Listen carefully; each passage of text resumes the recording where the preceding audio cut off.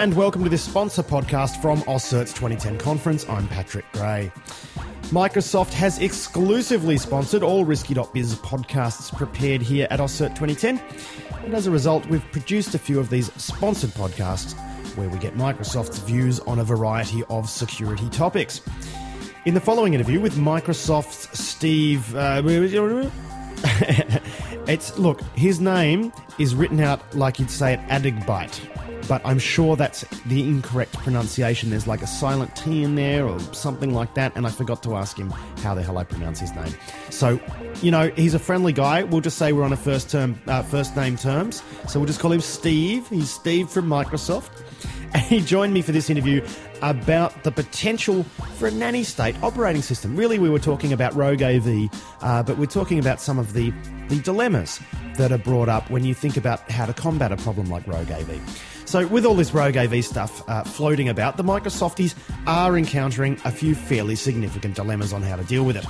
Should the OS only accept certain known brands of AV? Well, then they're acting as a gateway and telling people what they can and can't run, so they can't do that. What about a warning system like they did with device drivers? Well, that wasn't much good either in the end because people just ignored the warnings. So what can Microsoft do about the Rogue AV problem?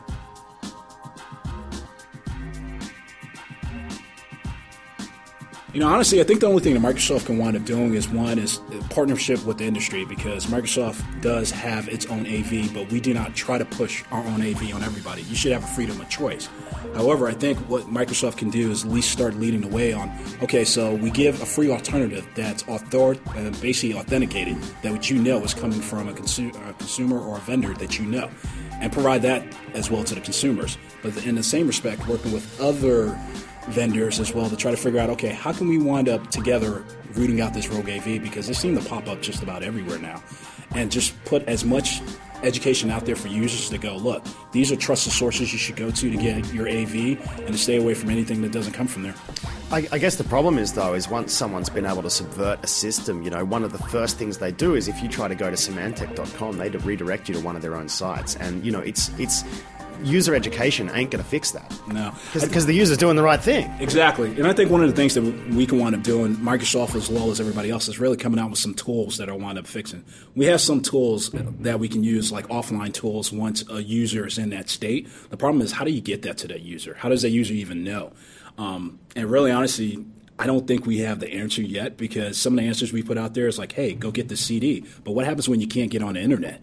What happens when you don't even know that you've been taking from that? So really, putting out education is one half of it. Putting out tools that once you figure out, oh, you know what, I just got so I need to go use this tool as the next thing for it, and really making people understand, hey, you know, antivirus doesn't work this way. You shouldn't be sending your money all the way through here.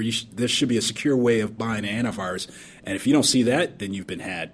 Yeah, I think, we were just speaking before we started this interview that one of the problems is if you try to build some protections into the operating system so that only, you know, quote unquote valid antivirus packages are accepted by the OS, I mean, there's going to be a whole bunch of people jumping up and down and screaming, aren't there, and saying that Microsoft's trying to lock out small guys, you know, things like that. I mean, they're the sort of considerations you've got to deal with, hey? No, I mean, you hit the nail on the head with that. I think the way that we can kind of go around this, and honestly, it's not something that particularly Microsoft can do, but we can kind of head up. We have this thing with assigned drivers within our OS, where we sit up there and we actually created a program where that if some company wanted to build a driver, they would come through our process, we'd sign it, and we'd make sure that people know that, yes, Microsoft has verified that. A little bit harder, a little more complex with the AV because it's the whole competition, but I think something like that has to start moving forward. Otherwise, you're always going to have this rogue problem, and you're right. You're going to have the little guy against the big guy, the whole type of conspiracy and everything else. It's something that's got to be cooperative between everybody. Well, and the other problem with that, though, is, you know, with signed device drivers, this device driver is not signed. Do you want to use it anyway?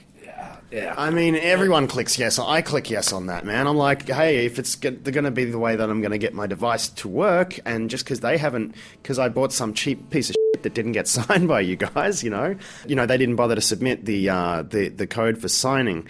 That's going to be another problem you're going to have there, right? No, I mean, that's another problem. Exactly. You're talking about pretty much user choice. A user should be able to sit up there and actually make the choice in exactly what they're going to wind up doing. But you're right. We're going back to user's choice, and the user should be able to choose if they want to go to or anywhere else to get whatever software. The problem that comes out of this is that we need to figure out in a way that, one, you tell the user, hey, this is pretty much probably unsafe to wind up using it. But once that user makes that choice, you kind of got to let them go for that, but we should be able to shield everybody else around that user. And that's why better protections for like network, AV, and everything else. So if you make a bad decision, your bad decision doesn't hurt everybody else within the ecosystem. Is there much being done on the legal front with this stuff? I think I read something about Microsoft launching some, following the money trail or something like that. Yeah, pretty much. Microsoft, we're looking at every aspect that we can wind up. I mean, malware is pretty much a big pervasive problem for everybody right now. Same thing with botnets and everything else. Botnets is pretty much where we're focusing right now because it is a two-front problem. So we have been doing some legislation. When we find and we verify that this is a botnet or a botnet herd, we go after them with every means that we can because we want to be able to protect everybody, and in the internet at least. And really, honestly, those are the actions that a lot of companies as well as us have to take.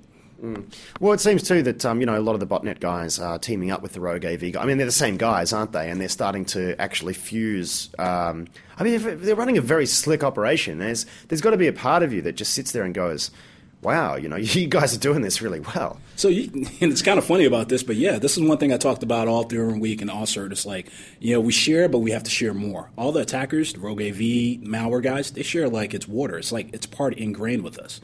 We share to a point within there, and it's the same thing that you hit the nail on the head. That's the problem. We need to work closer together. We need to forget about the aspect of competition and figure out how we can pool our resources because they're pooling theirs. And they do have a slick operation, but I think we can be slicker if we knock down the walls for the barriers for sharing and working together. Well, it's interesting, because I'm even hearing from law enforcement guys that, they're starting to get their own international cooperation working out. And I think really if I was to highlight one difference, one thing that I've seen change over the last 3 or 4 years, it is that, we do seem to have better links between organizations, governments, things like that. Is that something you agree with? Or, because it sounded like from your talk, you guys spoke about Microsoft's relationship with certs. It sounds like there is some work still to be done in that area. No, I think there's still a lot of work to be done. I think we've made a big positive step. Like I said, if you look about 2-3 years ago, some of these cooperations and these agreements, they just didn't exist. But now moving forward, there are more and more but I still think we need to do more. There's still an aspect of being able to share tools and making sure that we can wind up getting that good sharing out to people.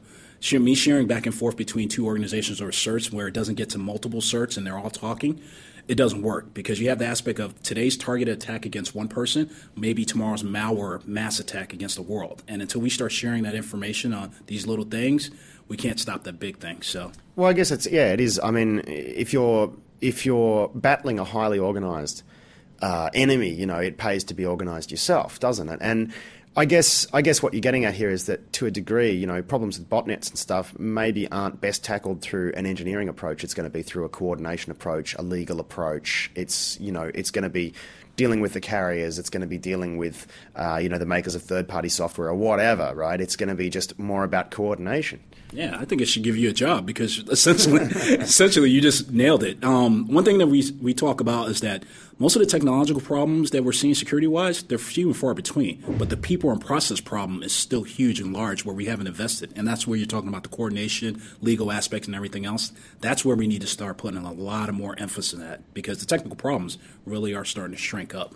Well, it must really frustrate you guys. I mean, you bake in ASLR and DEP and everything into Windows 7. You've got UAC annoying the crap out of everyone. And then your users are still installing this. I mean, don't you just occasionally want to strangle a user? Just grab one and just, ah! No, I don't think I want to strangle. I definitely want to have a strong educational session with them on what exactly needs to be done. But you're right. It's still, we have to come down the middle of figuring out where do we start allowing a user to do what he wants to do, regardless whether it's bad or not, and where do we so like a mother and goes, no, you're about to run out in the street, I'm going to grab you, and that's where we got to figure it out. And we're not there yet, but we're getting close. It's almost like you're engineering like the computational equivalent of a nanny state. You don't want to wind up there, right? Exactly. I definitely don't want to end up in a nanny state, but yeah.